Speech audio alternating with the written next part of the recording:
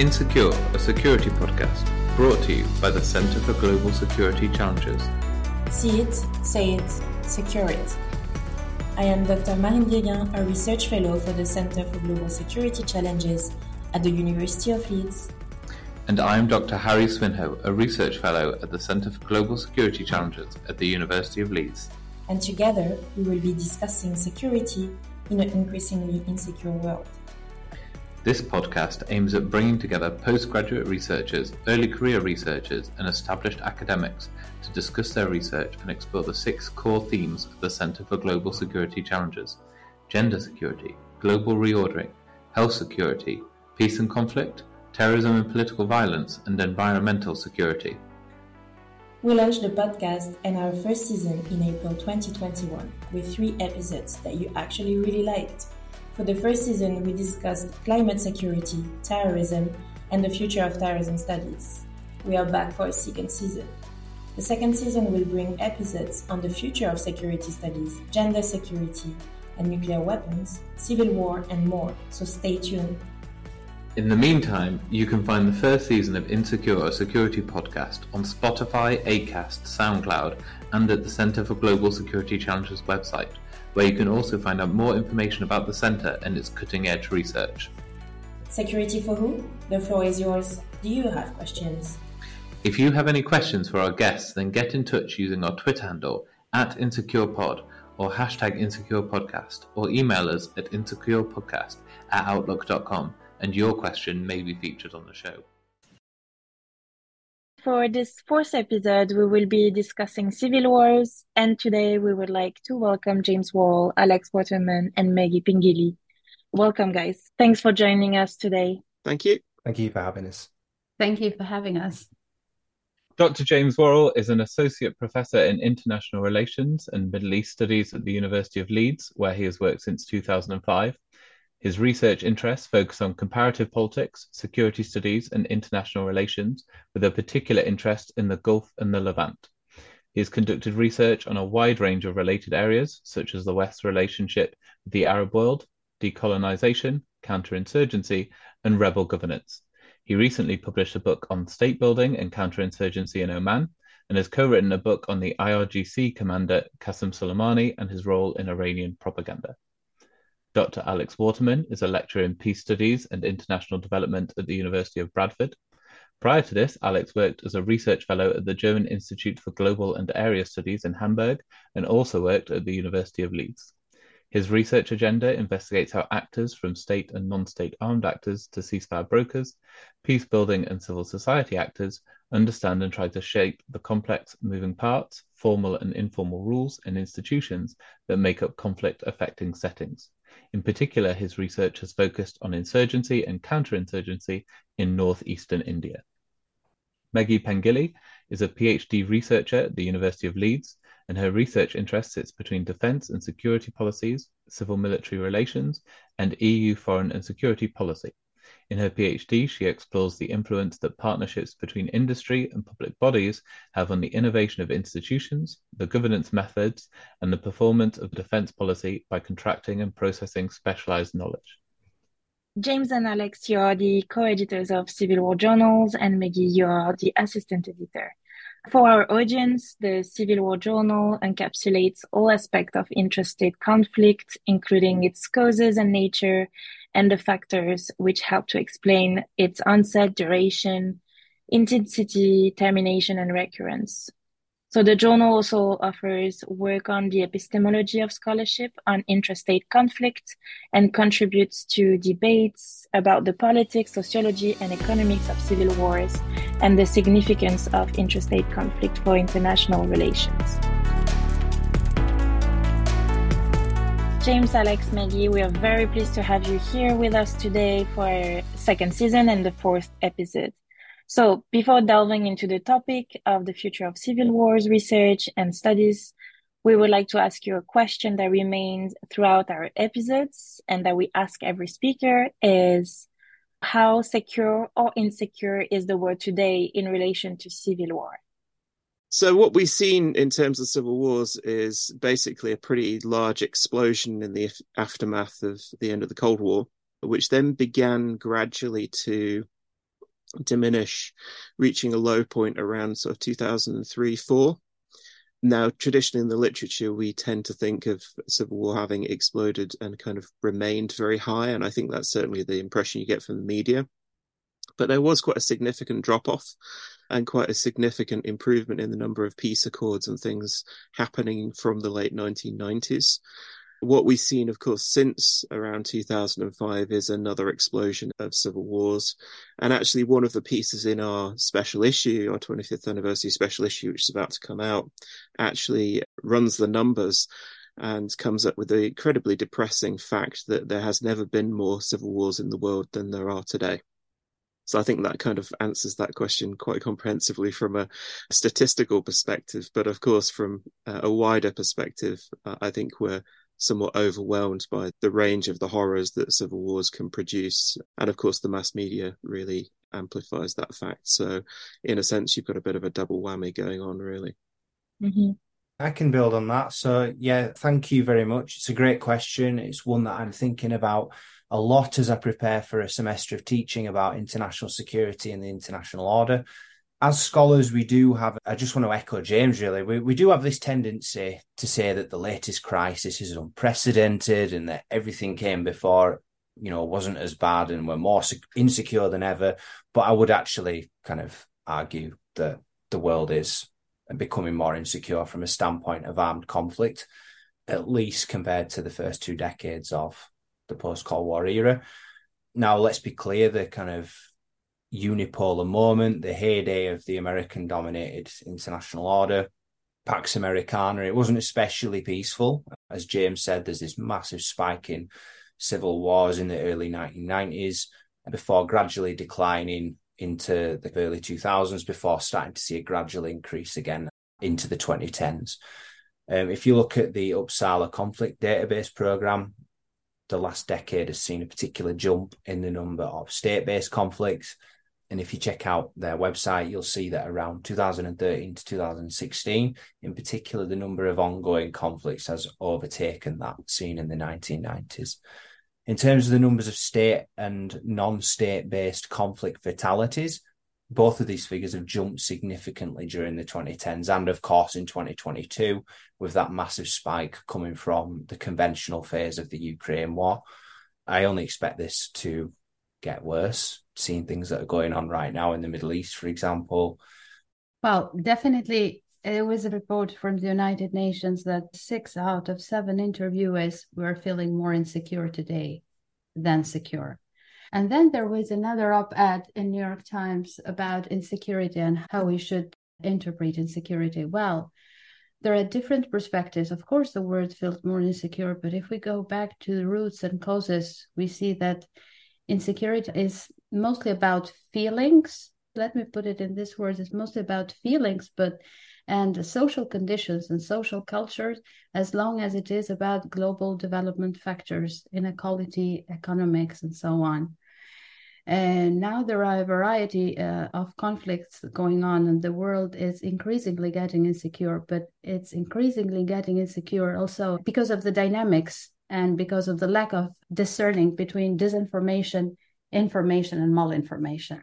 That's very interesting to frame it that way, this notion of like feeling insecure. Thanks for sharing your thought on this question of like insecure and if it's a decrease or increase. And maybe before we delve into the topic and in particular your research, we want to clarify maybe a few things for our audience today. And in particular, in terms of the terminologies. So what do we understand today by civil war, sub-state conflict, intra or interstate conflict? So James, if you could maybe guide our audience on those terms. I'll certainly give it a go. So in many senses, the concepts overlap considerably with each other if they're not actually synonyms. But when we really start to study civil war, you realize that there's many different types of civil wars, many different forms, both in the ways in which they're fought. So they could be either fully conventional wars that just happen to take place between two sides inside the same country, which can be highly kind of mechanized and intensive mass killing machines, basically. US Civil War being one of them, of course, English Civil War, Chinese Civil War. these are basically wars that are fought in conventional fashion much of the time. Of course, war blurs and there's unconventional elements even in regular warfare, but we can certainly see that civil wars can take that particular form. There just happens to be fewer of them, generally speaking. Then, of course, civil wars can take an unconventional form, which is what most of the modern ones do, very much asymmetric conflict between two or more sides. And I think it's important to recognize that civil war doesn't have to be between just two sides. It can be between many. Many of the historical literatures would err towards the two sides, but we certainly see that, particularly post Second World War, there's very much multi-actor civil wars. Substate conflict basically could be the sense that you could theoretically have just one region of your country that has kind of erupted into civil war. It doesn't have to take over the entire country, but many people use those terms as being exactly the same thing.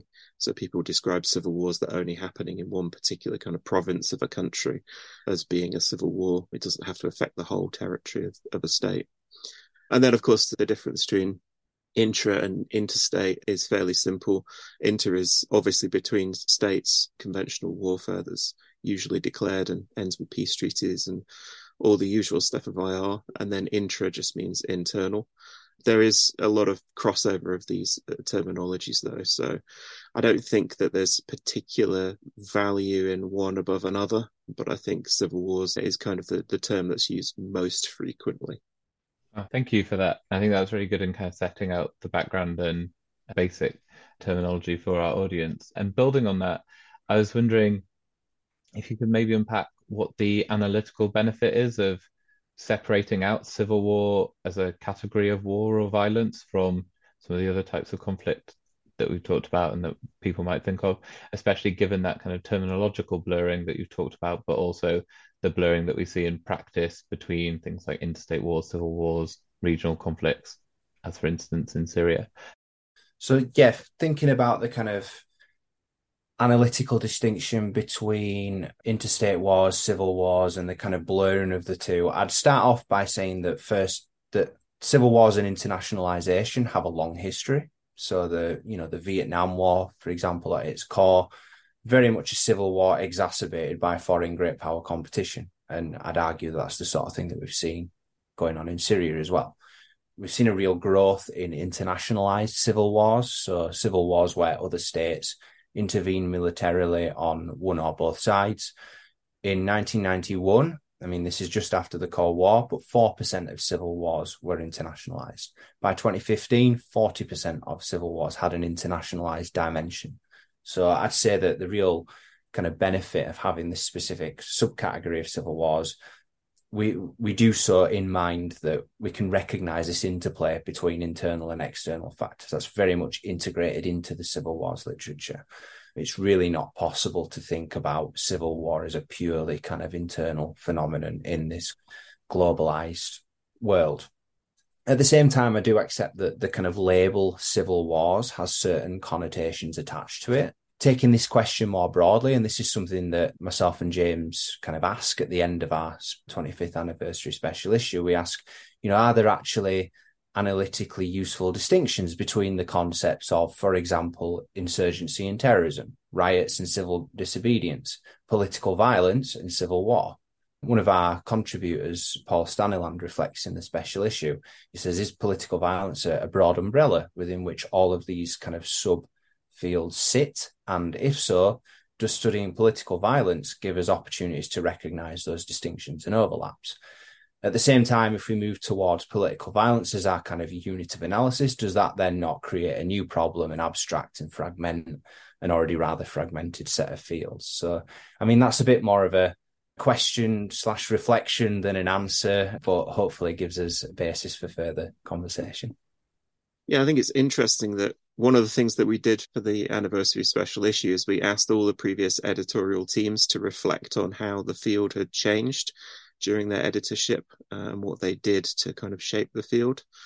And our founding editor, Professor Caroline Kennedy Pipe, we asked her to talk a bit about how the journal was founded. Obviously founded in 1998, very much in the middle of a lot of things happening in the world and the kind of explosion of civil wars, but also the sudden and quite dramatic kind of establishment of a field of study that didn't really exist before.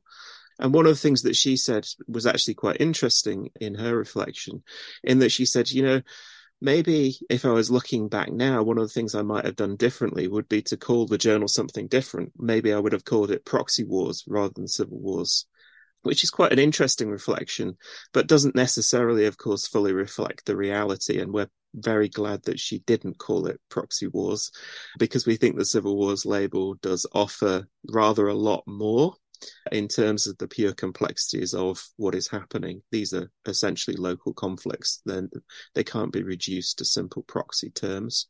They're very complicated social, economic, and political events. And I think in some senses, Staniland is correct in saying that, yes, in a sense, this is all political violence. But at the same time, I think both terms do reify violence too much. I think there's a kind of a natural human tendency to be a bit obsessed with violence, but maybe as academics, we should be a bit less obsessed with violence and much more interested in conflict and social processes surrounding conflict before they get to violence. And I think Civil Wars actually helps us more fully to engage with that part of things, which is far more important, I think, than purely focusing on why violence happens and what the effects of violence are, because it's much more sophisticated and actually more interesting than that in many senses, even though the natural human tendency is to be kind of glued to violence and watch it quite morbidly, which is not great.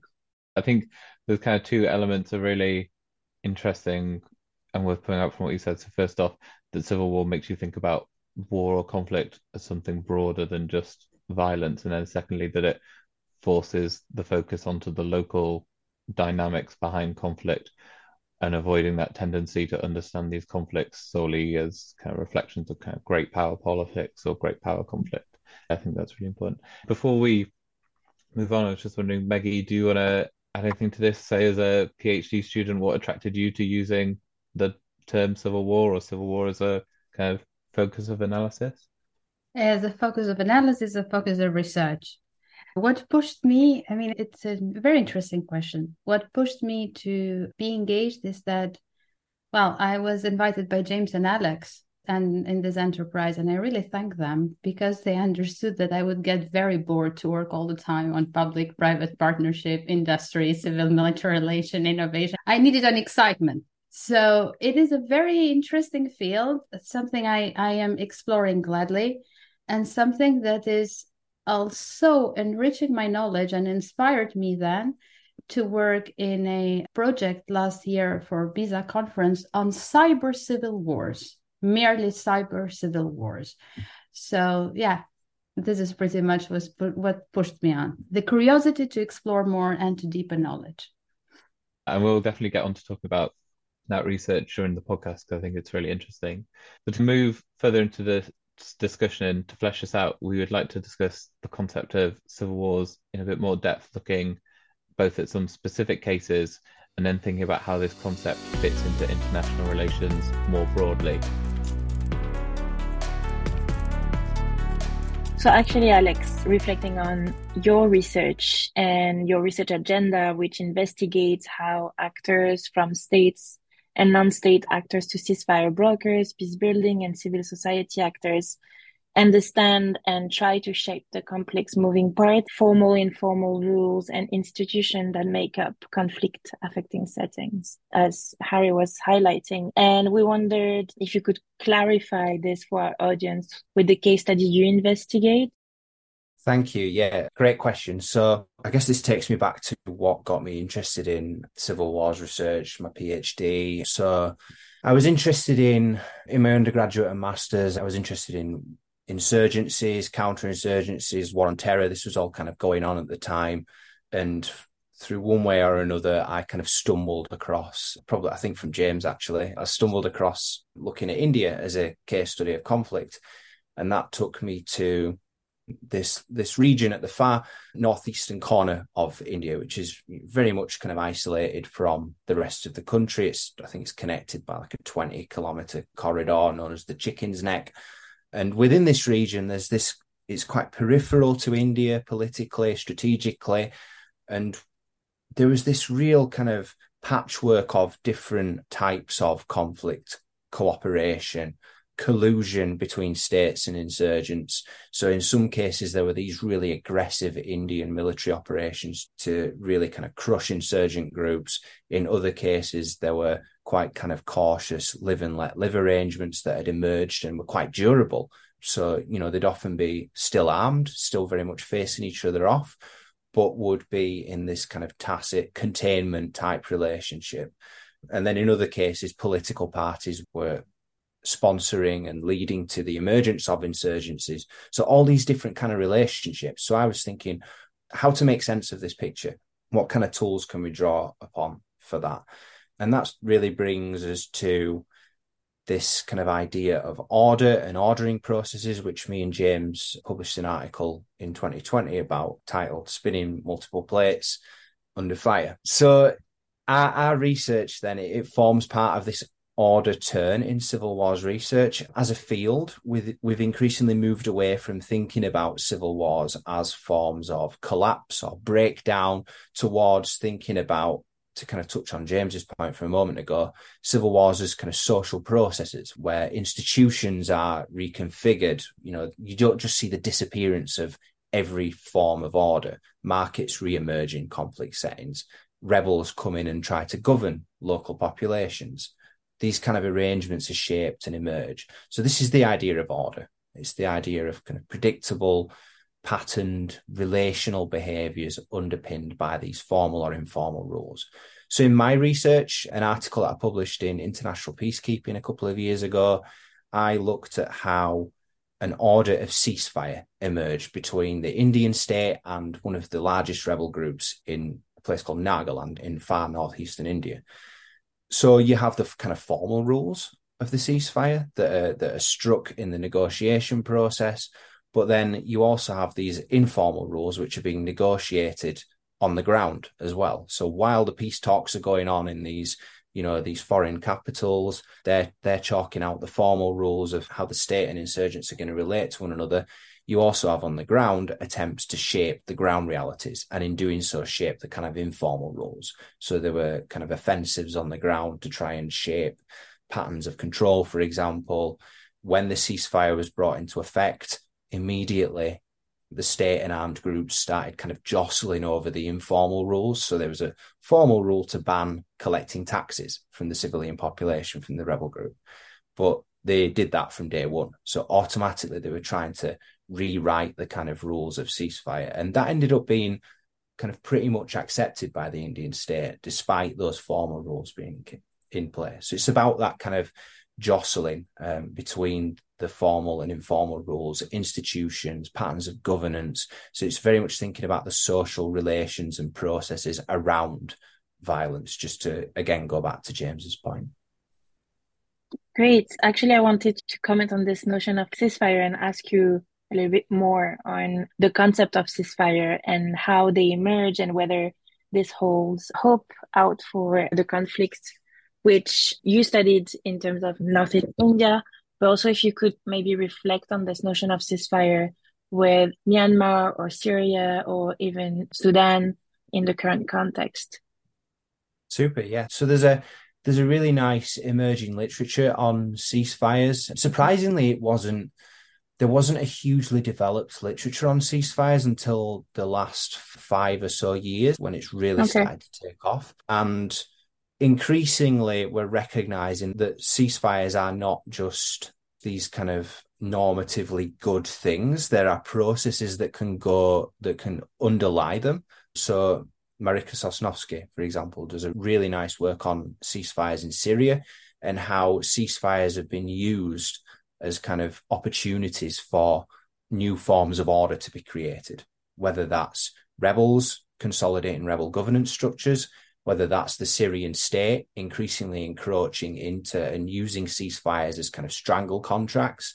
So that it's been interesting to see how the literature is increasingly recognizing that there is this diverse array of ceasefires, from your real kind of humanitarian pause type moments to these longer drawn out ceasefires that you see in Myanmar, Northeast India.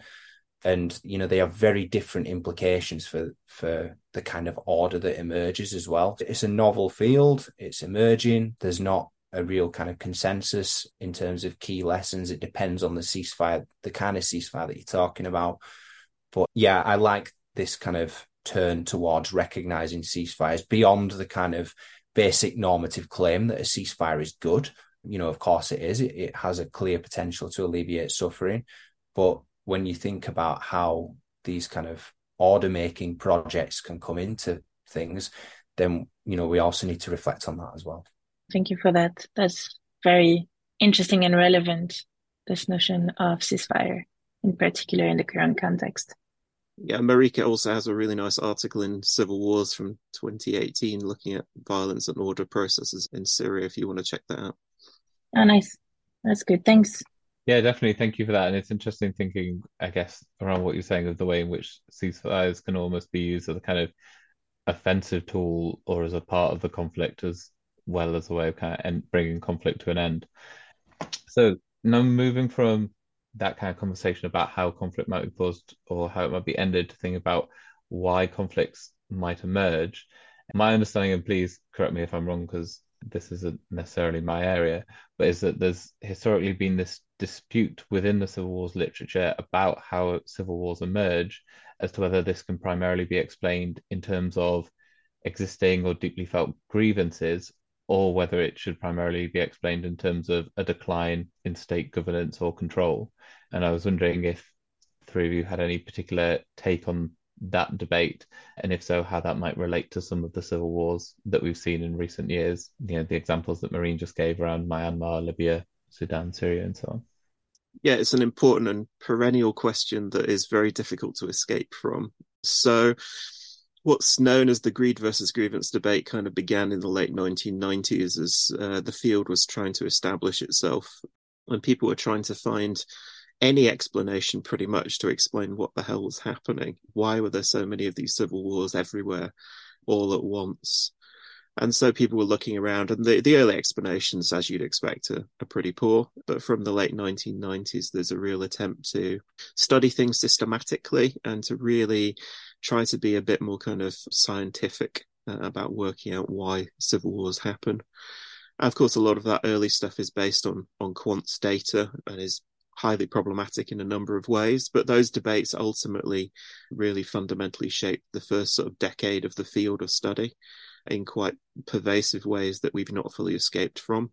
It's only really from around sort of 2006 onwards that you get this much more micro turn rather than trying to find patterns across the globe to actually really understand the real micro dynamics of these conflicts, which in turn has opened up a kind of a whole new subfield, which has become the dominant field in civil war studies, really trying to understand local dynamics, which are much more about politics rather than necessarily kind of big scale grievances or this kind of idea of greed of everything being driven by the availability of diamonds or oil or whatever. So I think there's been some big strides forward, but I think in some senses the micro turn has become a little bit too micro, and we need to zoom out a little bit more and rethink broader patterns of conflict. There's a lot of articles out there which talk about the idea of beyond greed grievance. In fact, one of them actually adds a not too soon to the title, which gives you some idea of how frustrated a lot of people were with that particular debate and its circularity. But I think that debate is never going to fully go away, both because it's comprehensible, but also because there's no easy answers, both epistemologically and methodologically. It's difficult to get people to necessarily admit to being greedy, for example, when there's a nice political ideology they can tap into, the human nature, I suppose. But at the same time, we certainly see that we're moving into a field of study now which is really much more about politics, and that is not necessarily about broad brush grievances. It's also about the more microdynamics of how humans order themselves and arrange their societies. I think that's a good comprehensive overview of how that debate's evolved over time. Alex, I don't know if there's anything that you wanted to add to there. Not a great deal to add, just that I kind of entered the field almost during the midst of that micro turn. The big books for me at the time when I was doing my master's, for example, was Morton Boas and Kevin Dunn's African Guerrillas Raging Against the Machine, which was really good at kind of bringing in those kind of historical micro-sociological processes Stathis Kalivas, his classic book on order and violence was a really big one for me at that time. So I've been very much in the kind of micro level world. And I think the good thing about this special issue, the 25th anniversary one, is that it's really forcing me, through reading some of the contributions, to think about this kind of bigger picture. So I've really enjoyed that process from a kind of learning developmental perspective. Yeah, and that is one of the good things about this kind of work, is that you get into those positions where you're forced to read things that you wouldn't have read otherwise. And it kind of makes you think. I was going to move on to think about civil wars in international relations, but I just wanted before that to pick up on one of the things that you talked about earlier, which was this trend towards internationalization in civil wars. And I was just wondering if any of you had any thoughts about why that trend has taken place. So we've gone from, I think you said it was 4% to 40% in terms of the internationalization, whether there's been any convincing explanations for that in the literature, or if we're still too much in the middle of that trend to really understand it. I guess a very quick thought would be the 4 to 40%. The 4% it's at the very end of the Cold War. It's the very beginning of that kind of unipolar moment. And then the 40% is when you're seeing the real kind of lurch back to great power competition and multipolar. So you might be able to make some reflections about that being linked to a changing international system, the fact that conflicts like Syria, for example, very much kind of a competition between various, both regional and international powers. That would be my kind of reflection, a changing kind of world order. But however, that's not really something that I've been researching specifically. James might have more to add on that. Yeah, I think clearly there's major shifts going on away from the unipolar moment. We're certainly in some kind of a transition phase. But it's too easy, I think, to just pin this on great power conflicts. I think there's a lot of much more interesting stuff going on at the regional level. So I think one of the key things to bear in mind about civil wars is that they're not only started internally, but they can be fueled from external powers seeking to destabilize things. But equally, of course, they represent opportunities for neighboring countries to reshape power relations and to access different types of resources. And of course, that is in many ways shaped by the insecurity of neighboring states who fear spillover effects, not necessarily just the traditional ones in terms of migration and crime and things, but also political spillover effects and the ways in which that can destabilize regimes. And I think it's the insecurity of regimes rather than, of course, democratic states that often drives intervention into civil wars, usually in quite subtle ways, but sometimes in some pretty significant, very visible kind of forms as well. So I think civil wars always represent opportunities for lots of different actors, both to cement forms of security, but also to take advantage in ways which can prop up regimes. So if you think back to the collapse of the Democratic Republic of Congo in about 1998, what happens there, of course, is that 9 of the neighboring countries basically invade Congo and try and seize bits of territory and support different rebel groups. And they do so to access minerals. So Mugabe's Zimbabwe, for example, becomes a major player in the Congo, mainly to access these resources, which are then pumped back into Zimbabwe to earn hard currency in order to prop up the regime and stop the Mugabe regime falling.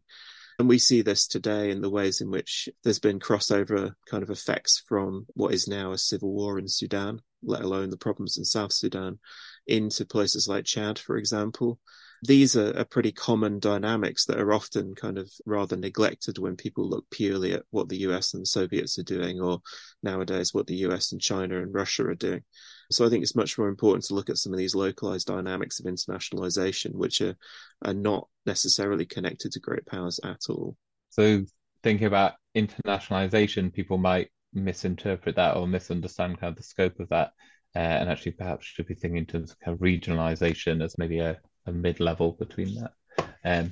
All right, great. Thank you both. In terms of civil wars and international relations as a discipline, so both Marina and I are now teaching general IR courses, and I'm currently teaching 2 modules on international relations and international relations theory this term. And one question that comes up, especially when you're talking about things like realism or liberalism, is how these theories that are more state-centric can account for phenomena like civil wars, and how we can incorporate an understanding of civil wars and their importance into our understanding of international relations.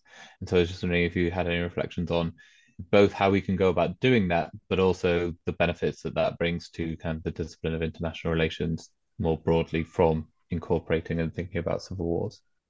Yeah, I guess I'd just kind of open by saying that it absolutely does enrich our understanding of international relations, bringing civil wars in. And I think that, I mean, I'm a bit biased, I guess, but I think every university's introduction to IR course should have a week on the global challenge of civil wars and intrastate conflict.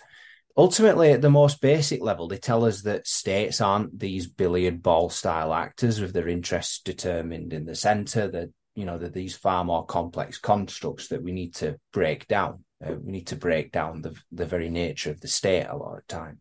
So thinking, for example, the country that I studied in my PhD, India, you simply cannot understand how New Delhi interacts with international and multilateral institutions without understanding the internal conflicts it's faced since independence. Otherwise, we have no idea why New Delhi has these preferences for this privileging of sovereignty, of non-interference, of particular interactions with regional players. Like, we cannot understand that. They're deeply kind of interlinked. And I think that civil wars quite often get boxed off as an internal phenomenon, maybe even they'll get their own module kind of later on. But I think they need to be at the heart of IR teaching. They're deeply linked to international politics, the world order. That would be my response to kick us off. Yeah, Mohammed Ayub has a great book, I think published in 1995, which is called The Third World Security Predicament. If anyone hasn't read it, I would make it a priority to do so, because in that book, he really explains how security works in third world states. But he also ties it into IR theory quite nicely. So it's not just about the domestic security, it's very much about regional and global security and how it ties up into great power politics as well. I mean, in many senses, Civil War studies has not really used much IR theory. There have been several attempts to bring it in by different people, trying to explain, using forms of realism in particular, why civil wars start. But those are never, from my perspective, entirely convincing. And I think in many ways it shows us the real limitations of IR theory and what it can and just cannot do at all well. But also, I think there's a broader context where we can start to see, as Alex says, that studying civil wars really illuminates how global IR really works. These complex interactions between different states that neighbor each other and are more distant as they seek to kind of jockey for position in different ways. So civil war tells us in many senses that interstate war is actually quite a rare phenomenon, and that in itself is quite useful to decenter the phenomenon of war as being only between states or mainly between states, when actually most wars are fought internally in an intrastate fashion, often, of course, influenced by external dynamics in multiple ways. But yeah, IR theory, I don't think enriches the study of civil war that much. It hasn't been used a huge amount. I think ideas from foreign policy analysis have been used more, obviously a subdiscipline of IR itself, particularly around dynamics of escalation and de-escalation in civil wars.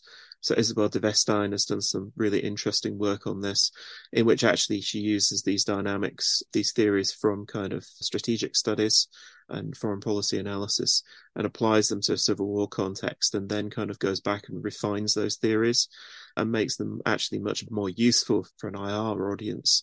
So you can clearly see how civil wars does kind of enrich our broader study in some quite interesting and unexpected ways. Yeah, I think the Mohammed Ayub work is his work around subaltern realism and those kind of ideas. I was talking to my students about that a few weeks ago. So good to see that linking. Maggie, just before we move on to the next question, have you got any thoughts about, I guess, how your engagement with civil wars has impacted or influenced your thinking about international relations more broadly? Well, It is very interesting what I have been discovering recently and kind of detaching from our archive, discovering from our archives with different topics at civil wars. I agree with James from my humble point of view, always, that civil wars doesn't have much of IR, but IR can have much of civil wars. As far as in my understanding, civil wars is a subfield, they call it, but I'll see it as a field mostly, that communicates with different fields. Each of them, we consider them factors: environment, education, knowledge, religion, but they are not only dynamics, they are also field of research and fields that communicate with political dynamics that relate to the sense of being secure and insecure. So if you go through civil wars publications from 1998 until 2023, so in the last 25 years, civil wars has been communicating with environmental policy, with education policy and education dynamics. Civil wars has been communicating with technology theories and information theories. So it's a field that, in my understanding, needs to be incorporated in the modules, in the syllabuses of undergrad students, especially, because they need to know the specific, the niche ideas, the niche dynamics that it's impossible to see from a big picture, but you can find in a very closed dynamics and in narrow focus, like civil conflicts. As you say, I think it's really important to think about all of those different disciplinary overlaps, and maybe the benefit of civil wars having a certain amount of autonomy from international relations is that it is able to make those linkages perhaps more explicit.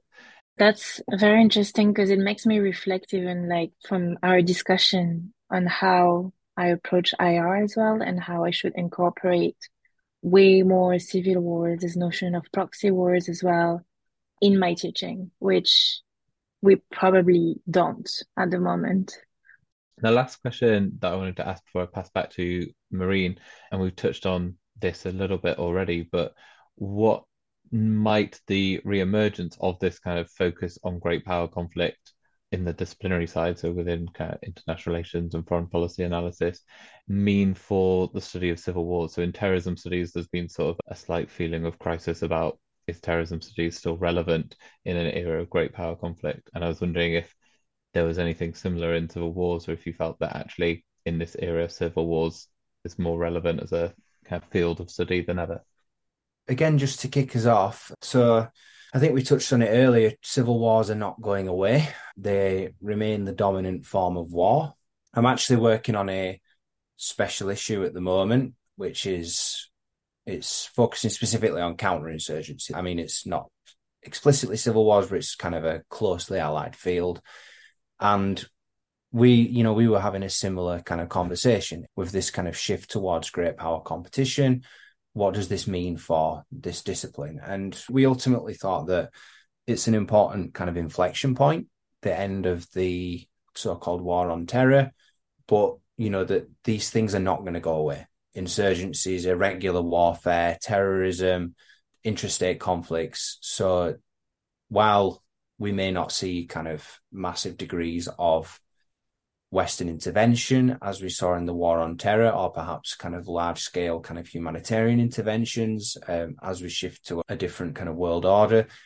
These things are not going to go away. We're still going to need to understand them. And that's my thought on that. And I think policymakers need to be a bit careful not to discard some of these lessons that have been, painfully learned over the last 20 years or so.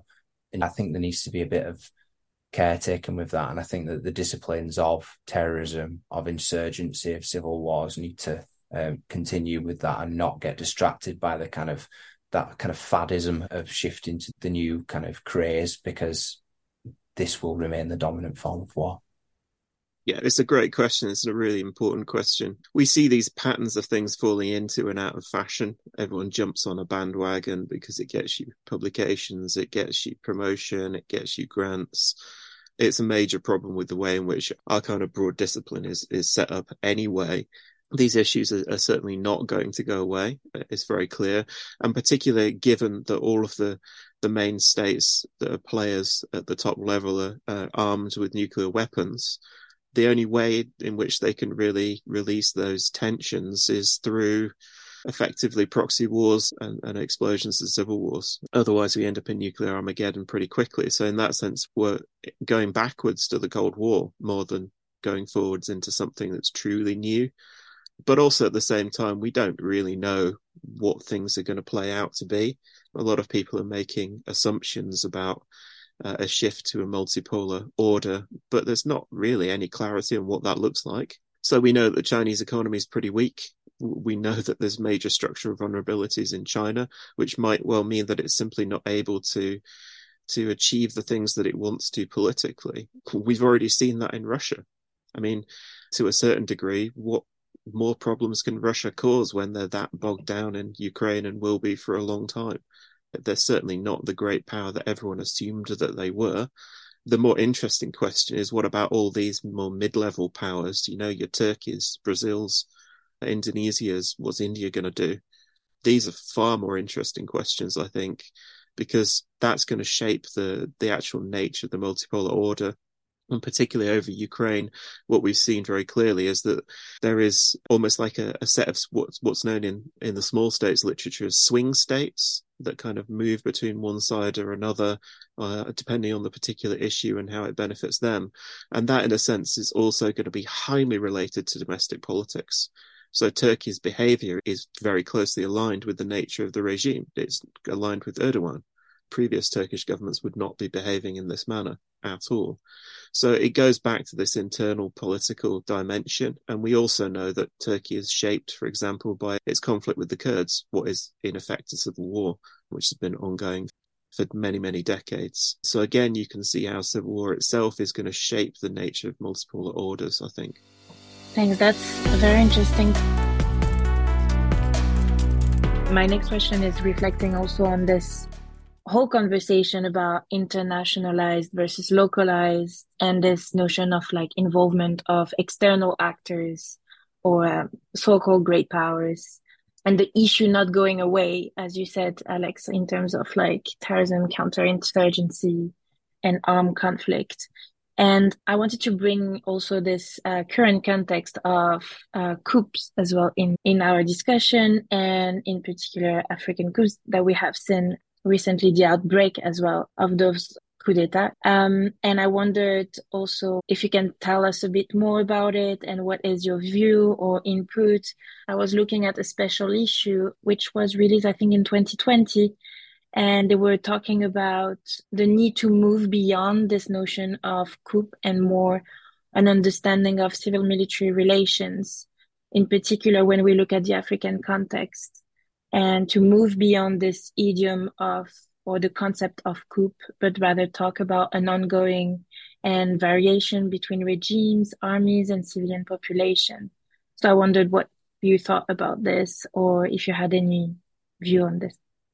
In many senses, a lot of people thought we were past the era of coups, but also I think we're starting to realize as the special issue from a few years ago really kind of began to point out that actually this is deeply related to domestic politics, but also to a degree to international politics. So the ways in which French influence is diminishing across that particular part of Africa, I mean, there's clearly no accident that this kind of thing is happening as France is gradually losing its influence, partly because its own interventions have simply not succeeded. And so in that sense, a lot of people start to ask some big picture questions about, well, if the French can't beat these jihadists with all the resources that they have, then what's the point in having them there? That in itself, that failure of French strategy is important. But I think also we see that there's a lot of things happened, particularly in the past few years around the global economy and COVID and a range of other dynamics, which have really kind of exposed some of the limitations of transitions to democracy and the ability for newly or relatively newly democratic states to actually deliver, which leads to a degree of impatience, which then leads to the ability to rally people around various different causes. And the spread of populism is certainly not just a Western phenomenon, it's a global phenomenon. And so in that way, we see, I think, that it's these local dynamics that can drive coups. And we see that the coup in Mali and in Burkina Faso are actually really popular with the public. but also the wider lessons of coups is that militaries are pretty crap at governing and will make some significant mistakes with the economy and will make things worse, as we've seen in Egypt in recent years. And so they're not going to fix anything. They're a kind of populist feel-good kind of measure, which is a knee-jerk reaction in many senses to previous failures, but also to lack of hope. People thinking that military strongmen are going to deliver. They're not exactly known for being good economists usually. And so these problems are simply going to get worse. So there's almost a mimetic kind of nature to this, where like domino effects happen to a degree, where people copy each other and think that that's the solution. And I think it's a kind of a common human thing that we tend to copy each other, don't we, far too much, rather than thinking for ourselves. Thank you, James, for that. Thanks. I think it's interesting because in some ways it links back to the conversation about internationalization and regionalization, kind of West African context, where you see a kind of divide between all the coup states and then the ECOWAS states that might have implications for civil conflict. Again, I think it points to the importance of those regional dynamics. I think so. While I'm no expert on the coup literature nor on the specific context, I always think you talked about kind of going beyond the notion of coup and kind of drilling into the understanding of civil-military relations.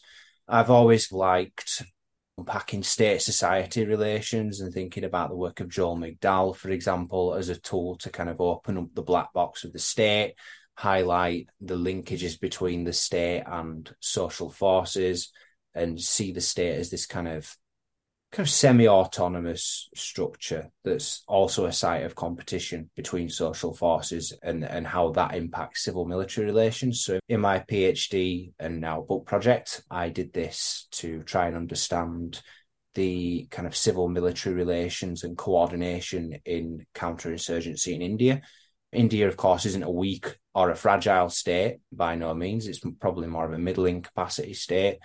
But I kind of use that as a tool to think about the differences in how different arms of the Indian state think about localized conflicts, and how you saw kind of tensions between the arms of government, for example, local state governments that are drawing their legitimacy from local elections in a conflict setting, compared to how New Delhi is seeing some of these challenges often coming at cross purposes with one another. So it was quite a useful theoretical tool for me to think about civil-military relations, but that's all I kind of have on that. Great, thank you. Then we wanted to turn to talk about your specific research that you've got going on at the moment and your current interests, and in particular, obviously, this 25th anniversary edition of the Civil Wars Journal, which you've got coming out soon. And maybe I can start with Maggie, because you recently presented on the role of cyber and the digital space in civil war. And in one of our podcast episodes and previous podcast, we spoke with Jethro Norman about the propaganda war being waged online in relation to events in northern Somalia. And so we were interested in hearing your take on the role of digital technology in civil wars and what you think about this. Well, thank you, Maureen. The question is fascinating because it seems to include three different topics to discuss. The first is, yes, the cyber civil wars. I presented this year in Visa for the cyber civil wars. And my idea was to put another zone in the literature of the civil war, reflecting on what cyber civil wars looks like, what the lines are they being fought along, and where do they start and where do they end, and who is responsible to provide damages to victims. So this is one part of your question. The second is the propaganda war being waged online, and this involves a dynamic between information at war.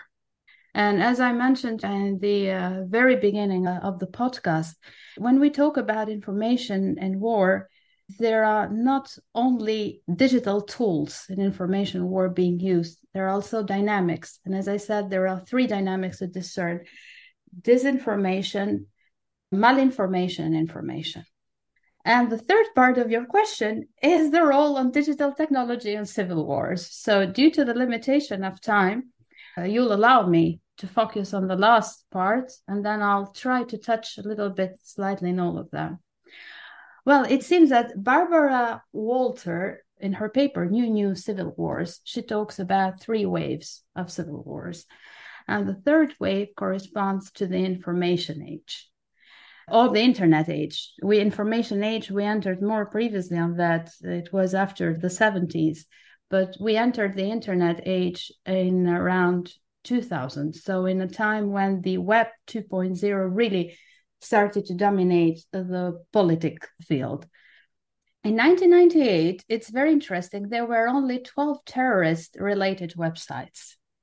And we are in 2023, so you can imagine that that number has been increased with 20-fold times.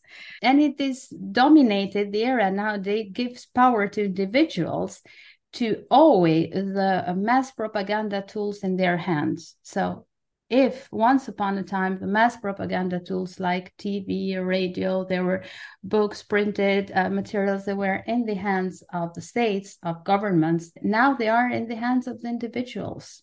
And with the information, when the role of technology has now really enacted the different dynamics, the rebel group seems to exploit every nanny and crook of every digital tool to really fight in this new environment and pursue their political and strategic objectives.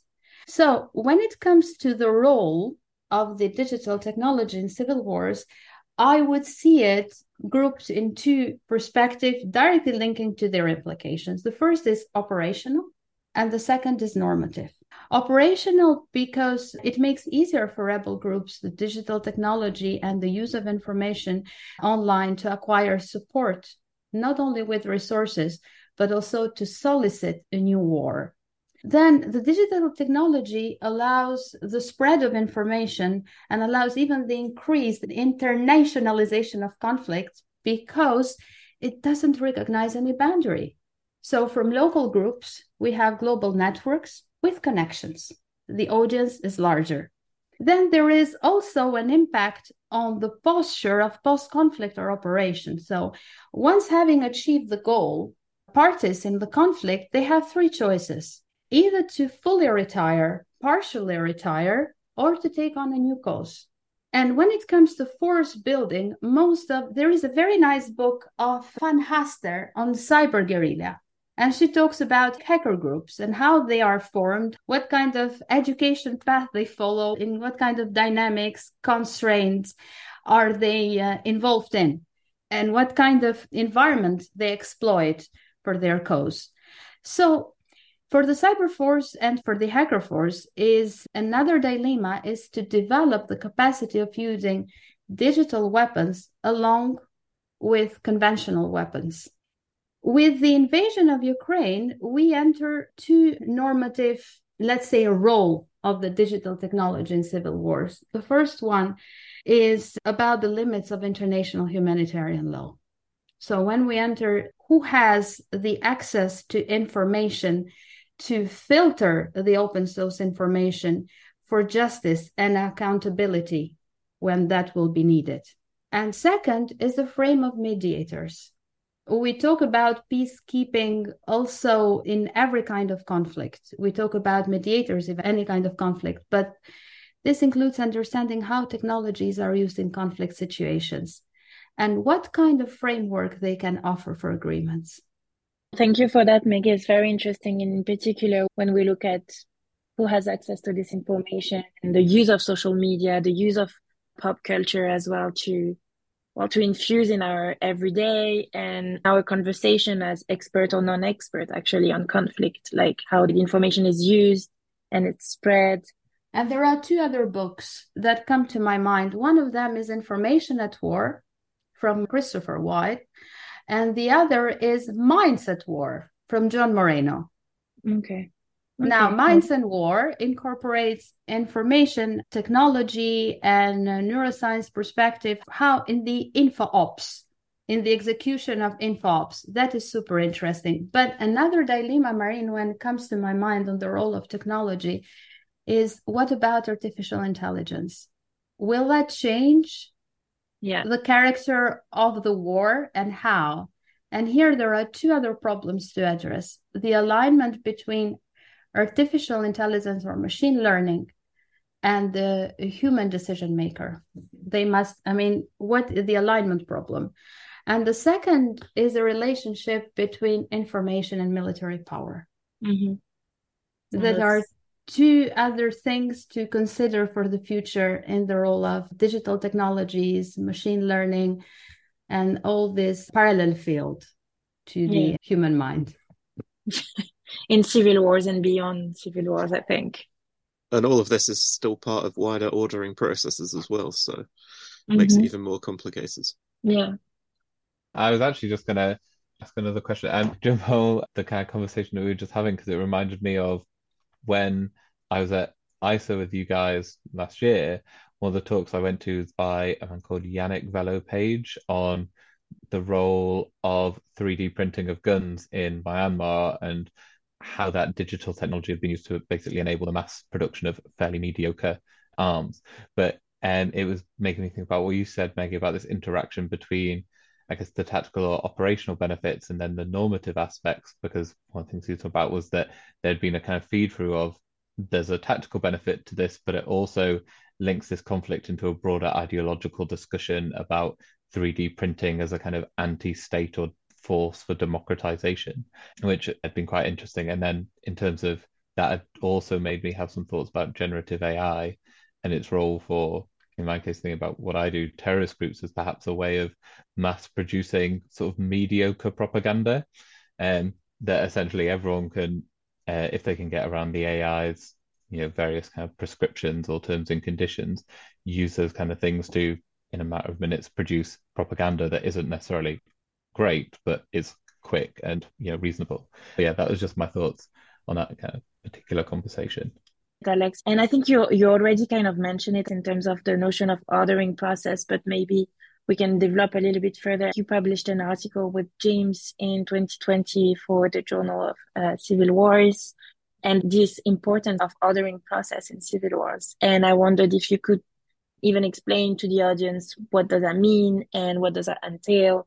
Sure. I'll come in from where I left off with that, and then James can fill in the gaps. So, yeah, like I said, we kind of see our research agenda as part of this wider order turn in civil wars research. And in this article, it's quite a nice article, really, because it really encapsulates a lot of what I've been trying to do during my PhD, James's own work on this agenda, and then our collaborative work together as well. So there's 4 areas that we identify in this article that have so far benefited from using tools that explore order in conflict settings. So the first is the subfield of rebel governance in civil wars, which talks about how rebels try to not necessarily create new forms of order, but certainly layer certain forms of order onto pre-existing societal structures. And both myself and James have published separately on those issues. The second is internal rebel politics. So opening up the kind of web of power relationships within an armed group, locating it within the wider kind of social order upon which armed groups depend, thinking about the connections between those two kind of levels of analysis of order. The third is a cluster of works that I really see myself emerging from, and that's work looking at the varying forms of state-armed group relations from this spectrum from all-out war through to containment, cooperation, and that very much emanates from Paul Staniland's work on that. And then the fourth strand focuses on how order works in a given kind of spatial arena. So Alice Hills did an excellent book called Policing Post-Conflict Cities, and that was thinking about how does order function in cities as conflict begins? How does order change during those settings? But then she also says, well, actually, while there's a lot of destruction, there's a lot of change, there's dramatic new influx of power relations in a conflict setting. But when order re-emerges in a post-conflict, you often see continuities from both the pre-conflict era and the conflict era. But So this strand of work is looking at order in a spatial kind of arena as well. So those 4 areas are the areas which we kind of highlight in the article, and we go through each of those 4 and we distill 3 main benefits of the order research agenda, both in terms of what's been achieved so far and then kind of highlight its future potential. So it's a bit of a kind of agenda reflection and looking ahead kind of piece. So we firstly argue that using order has helped us to capture and measure the wide array of different political relationships in armed conflict. Increasingly, the order turn is helping us to understand how actors actually try to shape and reshape these relationships as well, whether that's rebels, whether it's states. James has got a great article in Small Wars and Insurgencies looking at how Hezbollah does this, how it tries to negotiate with various ordering actors and structures. I've done this from a counterinsurgency perspective. How does the use of force relate to shaping order in insurgency settings? I've also done it from a ceasefire perspective as well. So we kind of reflect on that as well. The third and perhaps least explored theme that we think is a potential benefit at this stage, because we don't think it's really been explored enough so far, is the idea of how actors understand order. So how do actors actually understand the dynamics of the settings that they are trying to influence? So that's really the kind of looking ahead aspect of the article. So it's really about outlining these 3 benefits across these 4 areas of thematic areas that have borne out so far. And it's trying to lay out an agenda looking ahead. James, do you want to add to that? I can do. So I've really been looking at order for about 15 years now, and it's become kind of an obsession because I think it's such an incredibly useful tool, but I also think it's genuinely fascinating. So for me, order is really useful because it can act as a kind of a conceptual framework which goes above and beyond other conceptual frameworks, but can also bring other conceptual frameworks together. So things like narratives and relationality can fit within an order framework quite nicely. So it enables you to kind of draw in different tools and ideas and still have an overarching frame. But I think order also is clearly multi-scalar. And that is one of its real strengths as well, in the sense that we can talk about world order, we can talk about great power politics and the shaping of what world order looks like, but we can also talk about the micro dynamics in one particular village of what power politics and social orders look like in those particular places. And because also it draws in ideas of political order and social order and economic order, you can look at whole societies effectively, and you can look at this process of kind of negotiation, and you can look at this process of both intentionality, but also unintended consequences. So for us, order is constantly kind of being negotiated, and it's being negotiated by different actors in different kind of fields. So if you take Bourdieu's idea of fields, you can see how those overlapping fields in effect shape orders at a societal level, but also shape these kind of micro dynamics of order. So it's not purely just about powerful actors. It's not just purely about the guys with guns. It's not purely about the politicians. This order is negotiated by everyone on a day-to-day basis. And so the way you queue to pay in a pub matters. And the ways in which you either conform to or challenge the order of how you pay at a bar matters, because gradually over time, it can actually change how society functions. And agents can do that in a really kind of purposeful way, or they can do it in almost like an unconscious way, like the power of crowds. And one of the big things we identify in the article is actually, while there is some work that kind of looks at civilians in conflict, and that is a growing and really very, very important subfield, there isn't yet the kinds of work that really kind of explores from a purely kind of sociological perspective how civilians not just kind of resist violence in that sense, which is what the literature, again, this dominance of violence in the literature is really kind of problematic at times. It's generative, but it can be problematic. I think it's much more important to really think about how these kind of collective groups of actors, through their own kind of almost unconscious forms of decision-making and interaction, can shape battlefields, can shape societies in ways in which those people with guns cannot really truly resist. they almost have to go along with those things. So if we look at, say, the French Revolution's kind of attempt to impose a new calendar, for example, and completely change the way in which we divide up the year, and we think about the amount of violence put behind that action, and yet 200 years later, we're using the exact same calendar we were before the French Revolution. So that attempt to impose something by pure violence simply did not work, because people were just like, I'm sorry, but Brumaire, really? I don't think that's going to work. So we can see lots of historical examples, but I think there's major opportunities for really using order as a tool in multiple different ways to make us both reconceptualize, but also rethink our own epistemological stances and the utility of our own methodological tools. And it also helps us cross disciplines. So I've been obsessed with anthropology now for about 10 years. So on one level, my job title says that I'm an IR scholar, but at the other level, I'm also kind of a closet anthropologist, and I'm constantly finding ways to kind of bridge this like uber micro dimension with this macro dimension. And I think order gives me the tools to do that. Thank you a lot for that. I was actually going to say what you were saying kind of reminds me of thinking back to like bits and pieces of anthropology I've read. So talking about that kind of micro politics, making me think of the whole Clifford Geertz deep play idea of being really involved in a context to try and understand those micro interactions and then how they build up a kind of cultural framework.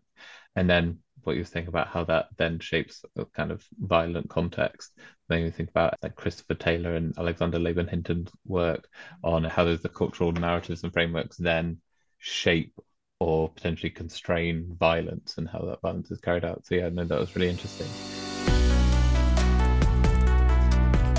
Lastly, before we go, what we also really wanted to talk to you about was this 25th anniversary special edition that you're going to be releasing. So I was just wondering if you could tell the audience a bit more about that special edition of the journal, and if there are any particular pieces that you wanted to discuss or that you're excited about.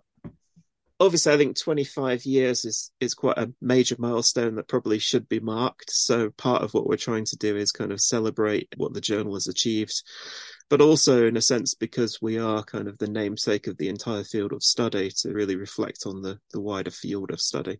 So it's not just a celebration of the journal, but it's also a real kind of point at which we can both look back and we can see how the field has developed, and we can look at the trends, and we can highlight some of the strengths and weaknesses of the field and be quite open and honest about those weaknesses where we need to be, and the mistakes that have clearly been made in the ways in which we've studied civil wars.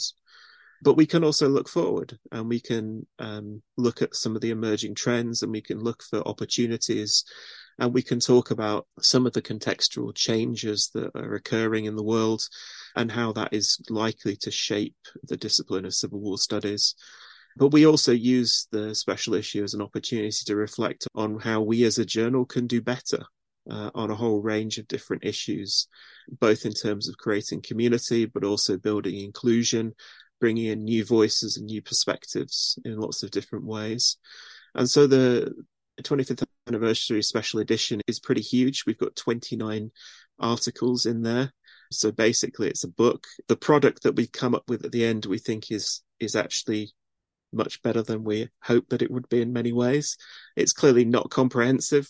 There's certainly things that we've missed that we would have liked to have had in there, but that's always going to be the case, I guess. And so ultimately, we've divided it into a series of sections.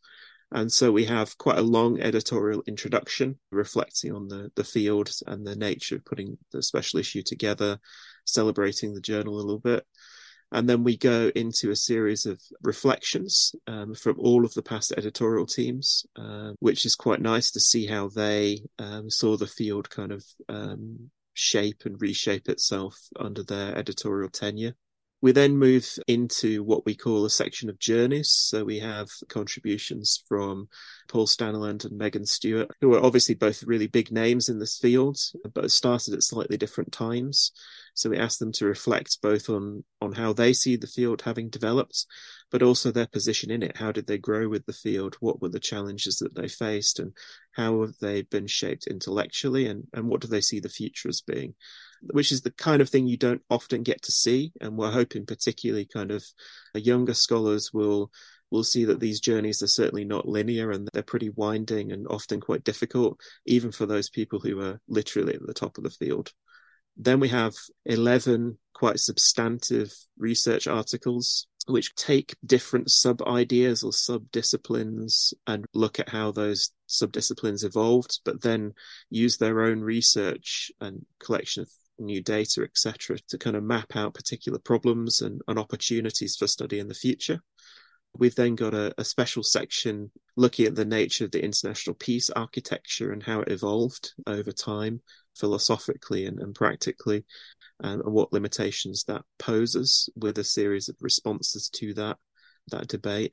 And then we have a huge review section looking at some of the major books that have shaped the field and looking at their legacies and problems.